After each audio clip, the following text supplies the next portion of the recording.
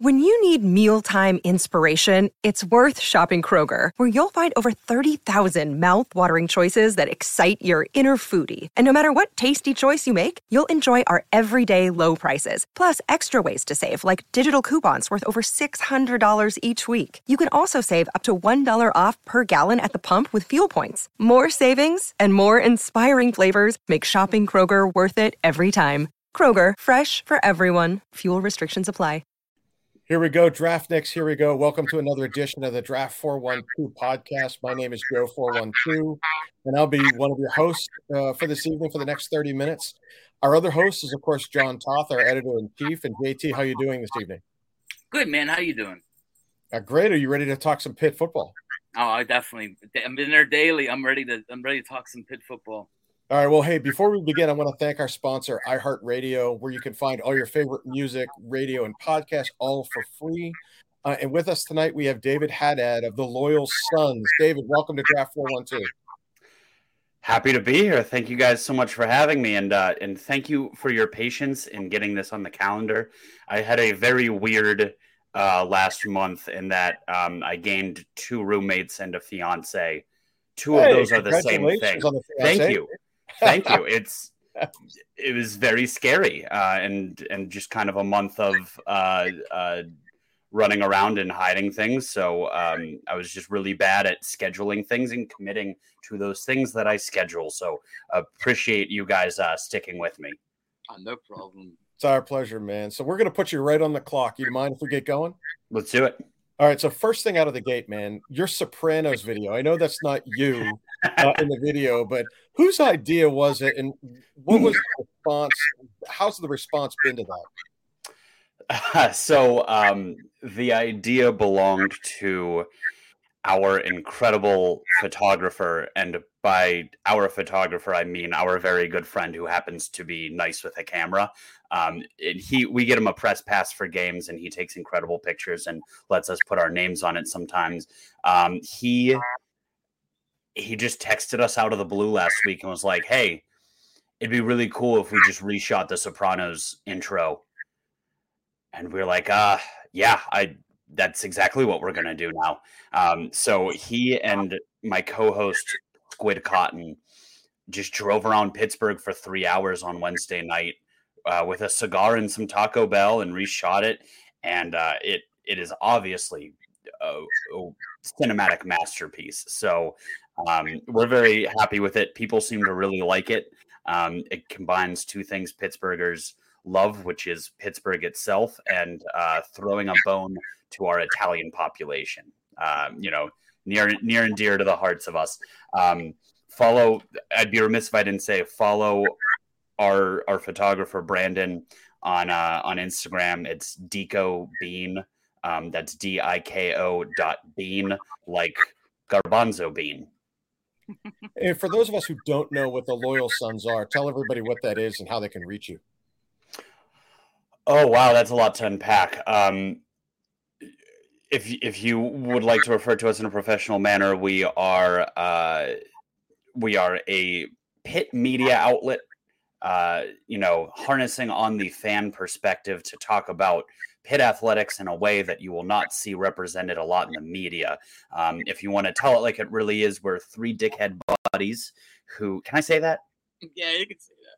Okay, we're 3 dickhead buddies who love Pitt very, very much and decided that we would record ourselves talking about Pitt. We had a bit of a following on Twitter.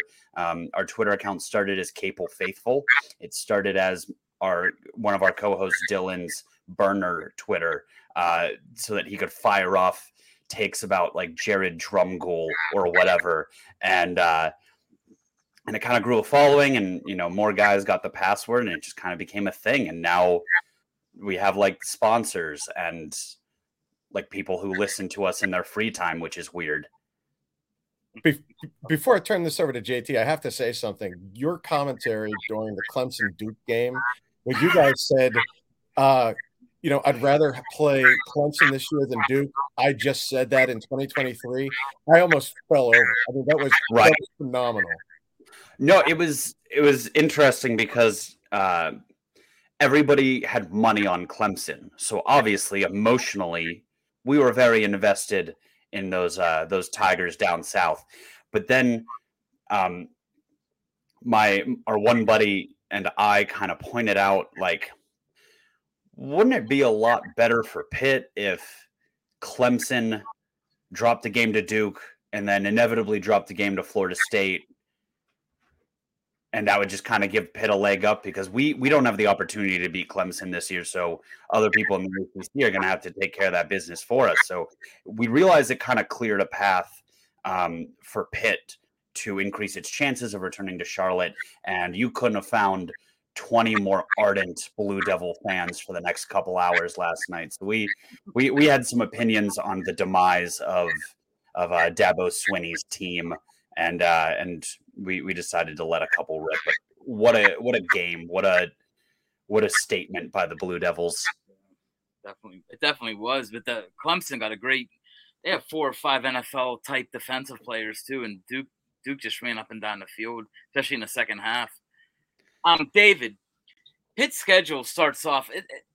It's a nice little stepping stone schedule. They start off with Wofford. They get a little bit better against Cincy. They're about the same with West Virginia, even though it's at West Virginia. So I think it's a tougher game than Cincy. Right. Then they get North Carolina around September. What do you after that? And then they have the couple big games in the middle of the season. What's your expectations for Pitt this season?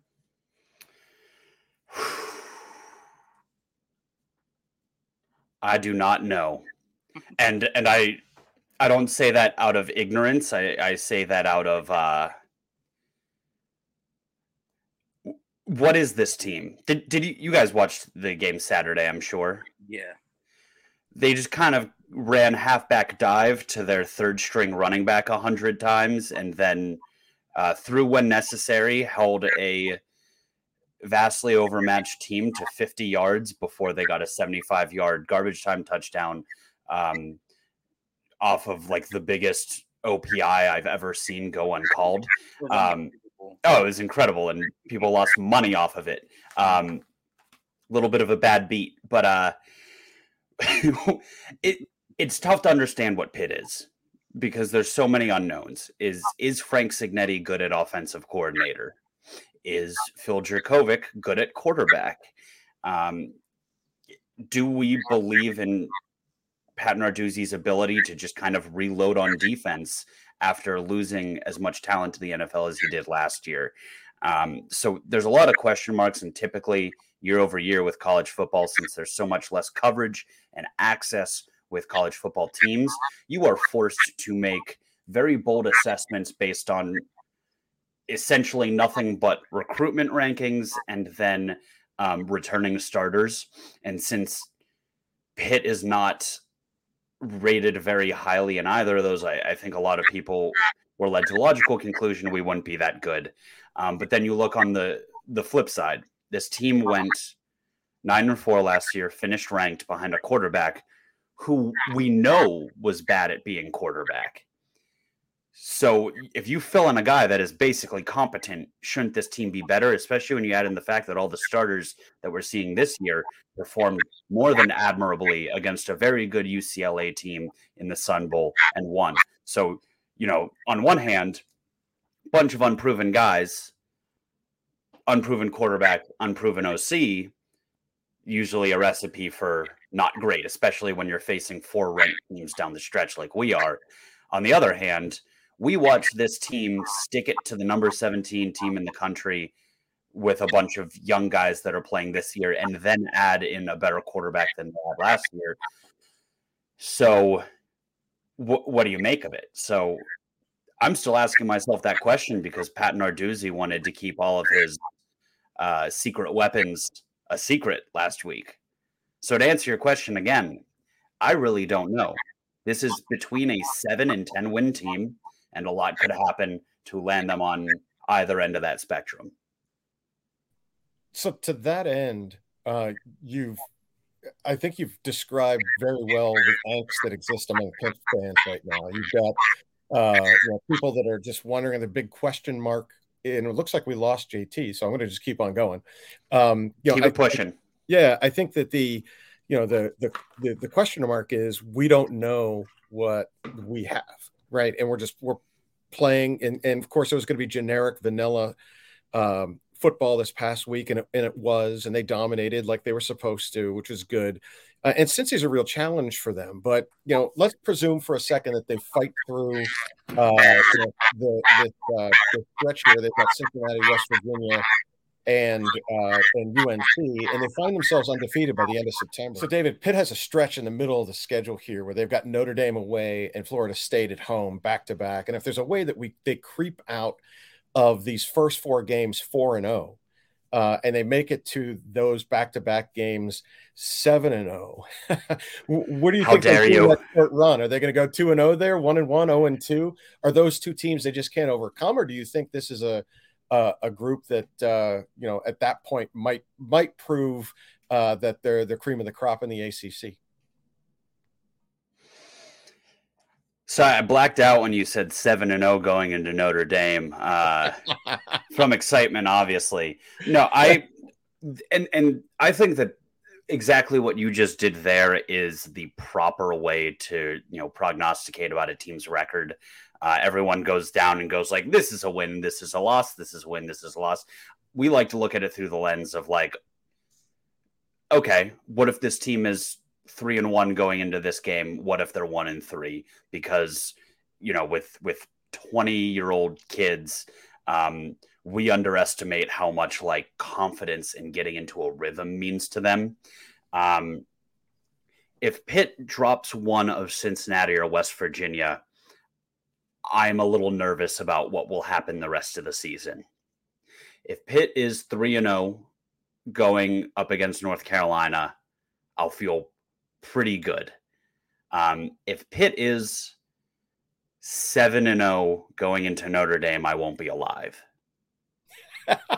The excitement and cumulative alcohol will kill me. But no, I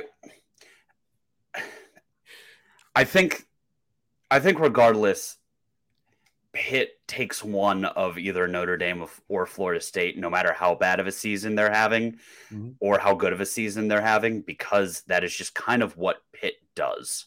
It would be even better if one of those teams was number 2 in the country and on trajectory to make the national championship, because Pitt is really, really good at ruining seasons for specifically those teams.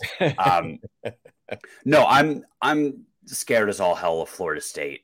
I watched that game on Sunday night, and that was terrifying, especially when you have 3 receivers who might be 7-8 feet tall. It felt like going up against Johnny Wilson's he's a big dude, man. Oh my God, he's so big. He's like actually 6'6", 6'7". But them lining up against Marquez Williams, who's phenomenal, but like 5'8", is a little bit worrisome. I will say though, if there's one thing you could learn about Florida State from that game, it's put pressure on Jordan Travis, and nobody in the country has been better at applying pressure than Pitt the last 5 years. So that's good. Also, funky stuff happens when Pitt goes to Notre Dame. So I think really either of those games, I could see Pitt winning. I think it's more likely they beat Notre Dame and then maybe get the hell beat out of them by Florida State. But either way, I do think there's a very real chance that this team is 3-0 with North Carolina coming to town. I think there's a really good chance that they learned from their mistakes last year. They all have this game circled. All the players we talked to have this game circled because they were embarrassed by Drake May last year. They want that one very badly. And then if we could be 7-0, 6-1 going into Notre Dame, God, then we would be talking about what if Pitt is 8-0 leaving that stretch, and then we'd be talking about Pitt as a playoff team, and then the skies, the heavens will fall from the skies, and the rivers will run with blood, and it'll rain toads and all that sort of stuff. Yeah. So I don't know if I answered that question at all. You did in a very cool way, man. It's possible. Pitt beats teams it's not supposed to, but it also loses to terrible opponents that it shouldn't. It is a program built on an ancient native burial ground, and we are cursed, but we also have weird superpowers. So to round it all up, literally anything could happen any given week, and I will not be surprised. So David, what's the new addition to this team this year that you think will have the greatest impact? Do you think it's Jerkovic, or do you think it might be one of these freshman receivers that are talking about, or maybe it's Des Reynolds, the receiver that came in from Florida? Who do you think is the biggest? Who do you think is going to be the biggest first year guy to make the biggest impact on this team? The easy answer is Phil, just because he will be. This team will either fall to its floor or reach its ceiling almost entirely based on him. And it's no fun to just talk about quarterbacks. So I'm gonna talk about my number 2 pick on that list. It's the freshman receiver Kenny Johnson. He was a high 3-star out of, I think, York, PA, or at least York, PA area. He was a Central PA kid, got offered by Penn State, picked Pitt, looked crazy good in the Big 33 game or whatever it's called. And by all accounts, he's looked unbelievable in training camp and likely to take over that number 3 receiver spot. And he had 1 or 2 catches last week, including a screen where he went about 11, 12 yards. Like, it was nothing insane, but he looked so shifty and, dare I say, reminded me a little bit of a former Pitt receiver. Don't say it. We don't say his name. But like, he shall not be named. Lord Voldemort. He looked small and shifty, and like he knew what to do with the ball in his hands. And I don't blame him for not throwing him another ball that day, because you don't want the secret to get out. But I think Kenny Johnson might be a secret weapon this year. Well, that's what they got him, that little taste, and they, and fans are like, we saw it, but we're going to save that for West Virginia. We'll save that for UNC. We'll even see if we get it this week. I mean, I think Cincy's going to be a little bit of a test. They still have a lot of those Luke Fickell players that are hanging over there, and I think that team is going to be just as good as anybody that they see on this schedule. So maybe I'm wrong, maybe I'm right, but David, so we're a draft outlet. We cover prospects, right? This is what we do. And Pitt has plenty of draft eligible talent at the end of this season. Which 2 or 3 NFL prospects are you most excited to watch in 2023? Of Pitt guys that are in the NFL now, or Pitt guys now that are going to be Pitt guys that are on the team that'll leave to go into the 2024 draft? So this year, more than just about any other, it's super unknown. Like, last year, draft analysts didn't know it, but I think we knew that Kalijah Kancey was going to climb up the boards. Savassier Dennis was going to do something. I personally thought Haba Baldonado would find his way in the first or second round, but then he kind of did nothing last year. He got hurt last year. This year, there's a lot of unknowns. If I had to put my money somewhere, I would say Dayon Hayes is going to rocket up the draft charts. I think he's on nobody's radar right now because he hasn't been a regular starter. This is his first opportunity to take over that defensive line room. He, friend of the show, told us all about. He has meticulously studied the film of every single first, second round defensive end and defensive tackle from last year. Then all the guys that are getting buzz for this upcoming draft to see what are they doing that's getting them all this hype, and I'm not getting any hype. So he's studying, he's putting in the work. He had a sack and a tackle for loss on the first drive of the Wofford game, and then Coach Randy Bates said, "You come stand by me. We aren't putting another bit on tape." Yeah. I think he has the potential to be a big riser. I think Matt Gonsalves is going to get drafted. I don't know how much of a riser he'll be, but he's a guy that's going to get drafted at tackle. And then one of my favorite sneaky ones is Gavin Bartholomew. It's not sneaky because everyone knows Bart. Everyone saw the hurdle last year. They've seen him be a freak athlete coming out of the backfield as an H-back. They've seen him used in really tricky ways because he's an athlete. But what we hadn't seen was him used as a traditional tight end much in line.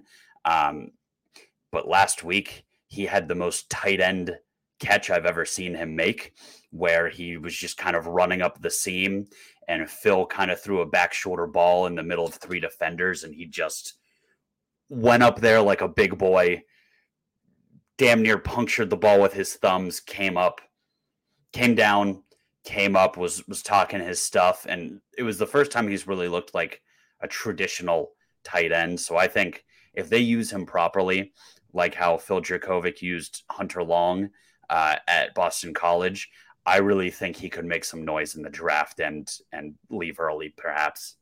Yeah, I think you're right. We did an article about him about a month and a half ago, and within 2 days, it had over 500 plus hits. It was one of our more popular articles out of the gate. And I think that it's because a lot of Pitt fans don't expect him to leave. You know, he had a down season last year, and but this guy has some of the best hands if not the best hands in this tight end class coming out. He's got the size, but he's, like you said, all he's done is play H-back. And now he's got to be an inline tight end. He's got to take on a different role, and we'll see what's going on. But JT, you're up next, man. What do you got?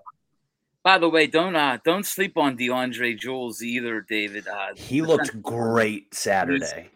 He's lost 30 pounds, and he was a tight end coming out of high school at 220, raised up to 330, and now he's down to 300. But he's a beast. He can't move, the guy. So if there was one defensive lineman, how Pitt always seems to have that late riser, don't be surprised if he jetting sides up the board. So you gave us sort of an answer about the schedule. A roundabout way, but a cool view of it. Does Pitt make the ACC championship game? And if they do, why? And if they don't, why? Like, what would the reasoning be for either or? It's a simple one. They make it if Phil shows a little bit of guts, a little bit of moxie, leads the team. Captures the imagination of a city and just basically does all the Kenny Pickett ballsy stuff, diving for first downs, chirping defenders coming in at his head, does all that stuff while being accurate, while protecting the football, and weapons emerge around him like Kenny Johnson, and all the other receivers take a step. So I'm basically putting a lot on the offense. If you want to read between the lines, it's got to be the offense. They got to score points. Frank Signetti has to call like a cogent game plan. And if they don't make it, it's because nobody took that step on offense, and maybe even we didn't get the guys step up at the safety position and on the defensive line that we are expecting to. If I'm not going to say Pitt's not making the ACC championship, we're the loyal sons, not the disloyal sons. It is our job to be homers. We will let the journalists use logic and reason. So you know what? I'm not even going to add a caveat to that sentence. Pitt's making the ACC championship. Well played, man. Well played. So you answered. JT and I were talking prior to the show, and we were kicking around some questions we wanted to ask you, and you've already answered half of this next question, which was, because I talk too much. No. Which we were going to ask, what Pitt prospect leaves early for the pros, and you said it was Bart. I think Bartholomew, and I think that JT and I agree with you too. I mean, if he has a good enough season, this tight end class, he should fit really nicely into it and should leave. But which Pitt draft prospect returns in 2024 to play for the Panthers instead of going pro? Oh, it's especially hard because I don't know what years everyone is anymore because of COVID. So I don't know who has eligibility left. I think even Rodney Ham is a junior, so to speak. Do you think he goes? Well, that's a tough. I don't know if he's like an NFL type back, and I'm not saying that because I don't think he is. I'm saying because I literally do not know if he fits what teams are looking for right now. It'd be smart, right? If you're a running back, I think Izzy did the smartest thing in the entire world. Everything fell perfectly for him.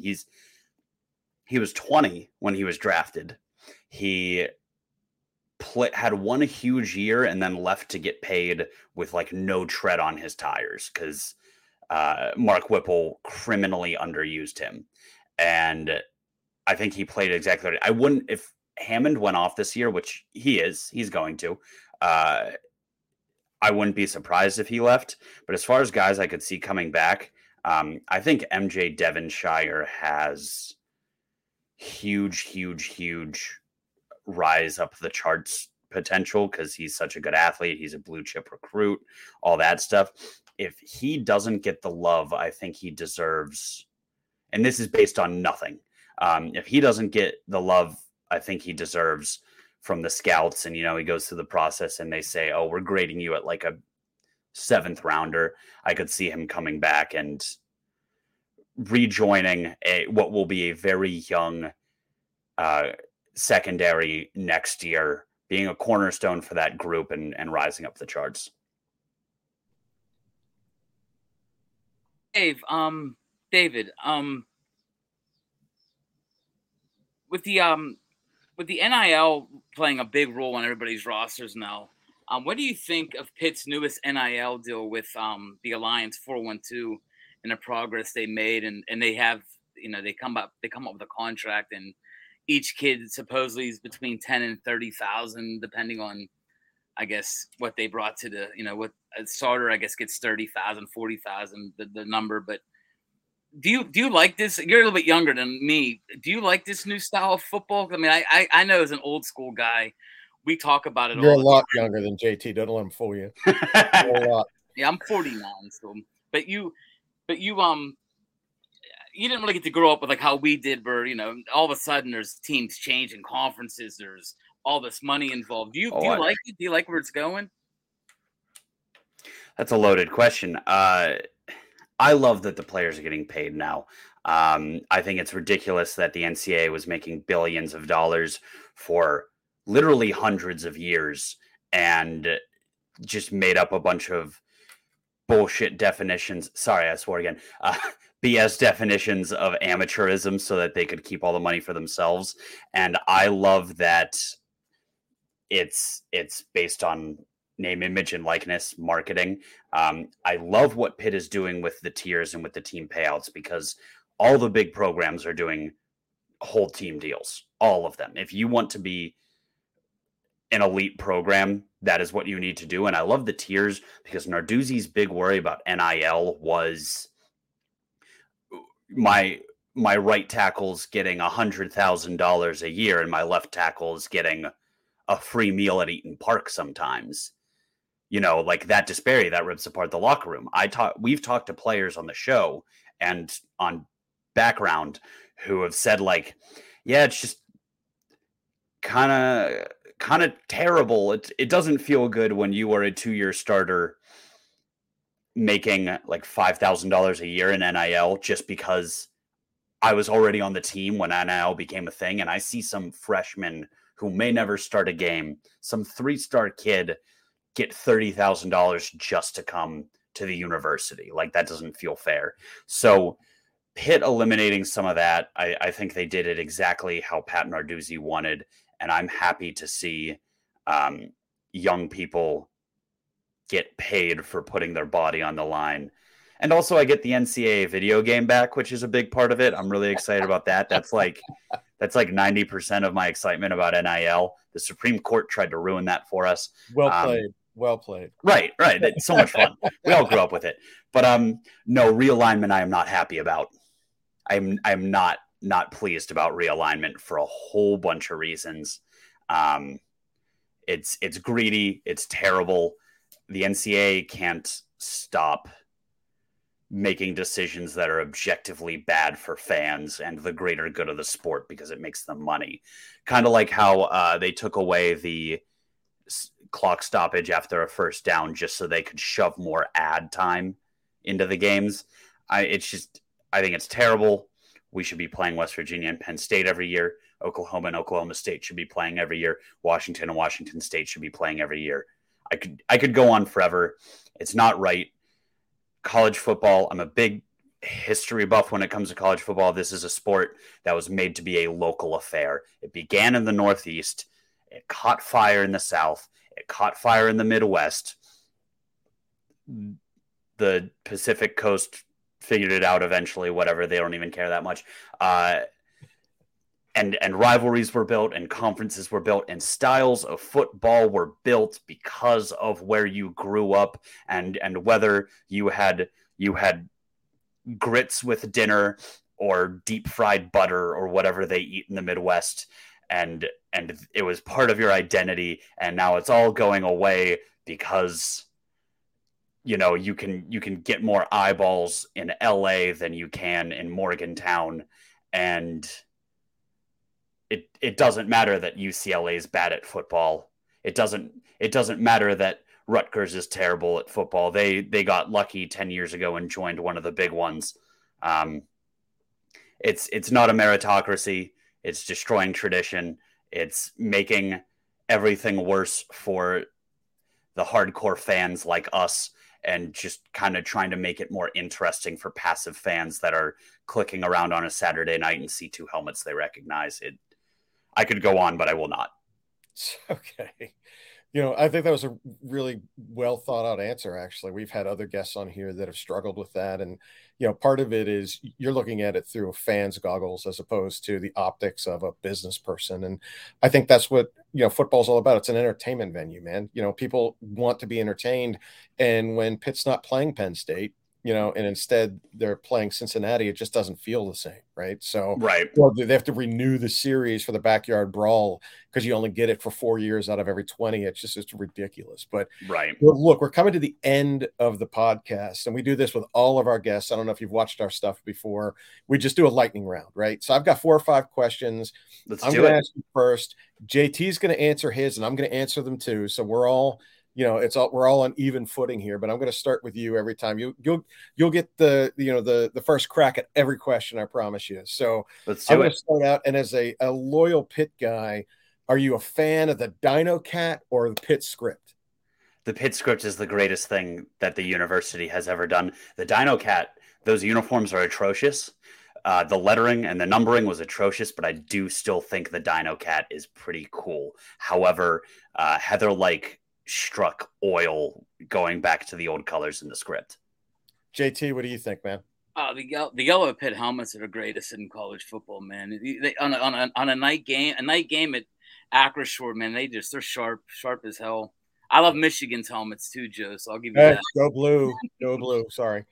All right, David. So you have a magical locker in your locker room. And you can go back in time to watch any Pitt football or any Pitt basketball game anywhere ever from the bench. Which game do you go back to? Wow. Oh, my God. I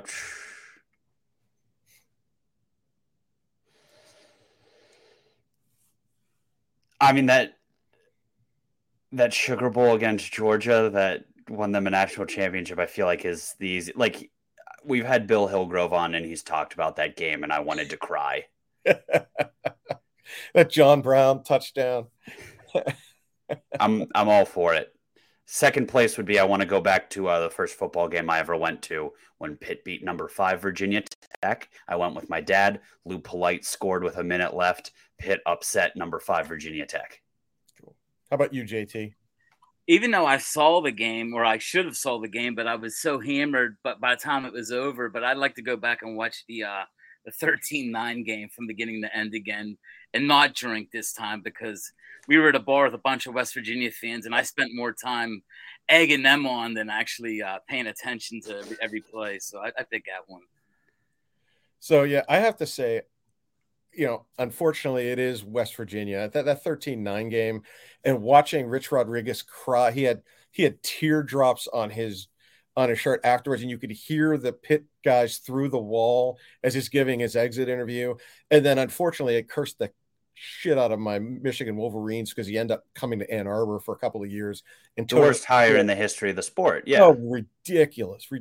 And so on one side, it was like you said before. I mean, Pitt has these moments of magic, and it caused misery for me for the next 10 years because we went from, Lloyd Card to Rich Rodriguez and then Brady Hoke before we got it back. So struggled on that one, but I've got to say 13-9. All right, David, back to you. You're a kid again. Okay. For a minute. and one Pitt player is running by you on his way out of the, and before he goes in the locker room, he takes off his jersey and hands it to you. What jersey is it, and who did it belong to? Kenny Pickett. Our partner in crime, David Finoli, who's not on. He's Pittsburgh's premier sports historian. He has this love affair with Kenny. It's ridiculous. He and I argue about the better of the two quarterbacks, he or Dan Marino, all the time. And unfortunately, David just is on the Kenny Pickett bandwagon. But I get it. JT, how about you, man? I've always best year of watching football in my life. I got to go back. Larry Fitzgerald, man. God was just so golden to watch for that. That's the first season I had season tickets. It was his season, and it was phenomenal, man. Look, I love Larry.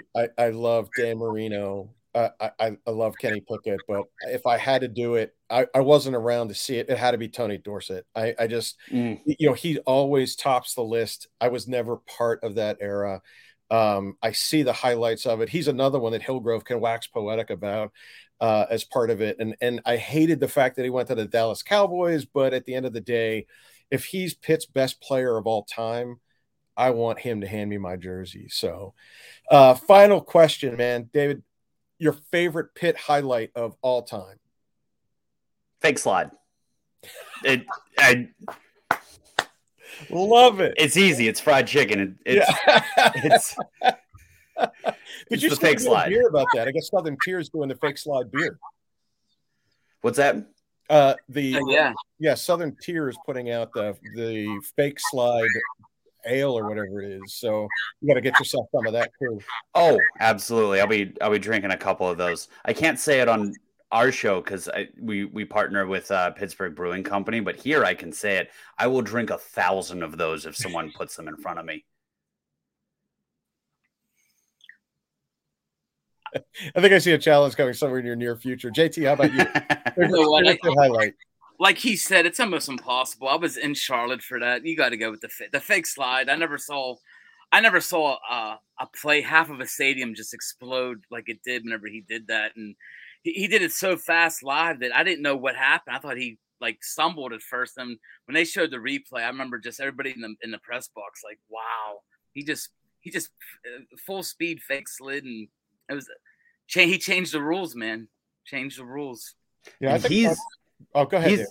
I was going to say, he's the reason that Clemson was subject to that BS call against Duke where Cade Klubnik slid, but because he was technically down, the targeting didn't count to prolong the drive because they instituted all those rules about the play being over the second you initiate a slide because of Kenny Pickett. Yeah, so he indirectly screwed over Clemson. It's ridiculous. I know. And that guy lined him up too. That was such a headshot. It was like, they still got the ball. It was crazy. But anyway, so David, thanks again for being on the show tonight. We had a great Thanks for having me. I'm going to invite you back after we get through that stretch of Notre Dame and North Carolina and of course Florida State. We'll see where you are and where we are then. But before we let you off the clock, tell everyone where they can find you guys and how they can help the Loyal Sons. You can find us at The Loyal Sons on Twitter, Instagram, and TikTok. We have a YouTube. You can subscribe to that. You can listen to us on Spotify, Apple, wherever you get your podcasts. We release episodes during the season. Sunday recaps of games. Wednesday previews of the upcoming week. And also buy all of our sponsors so that they give us money. Well said. Well, big thanks to our guest, David Haddad of Loyal Sons, and to our sponsor, iHeartRadio, where you can find all your favorite music, radio, and podcasts all for free. And remember, while Draft 412 may be off the air, we are always on the clock for you. Thank you, Dave. Thank you, David. Thanks. That was awesome. Yeah, JG, I think we discovered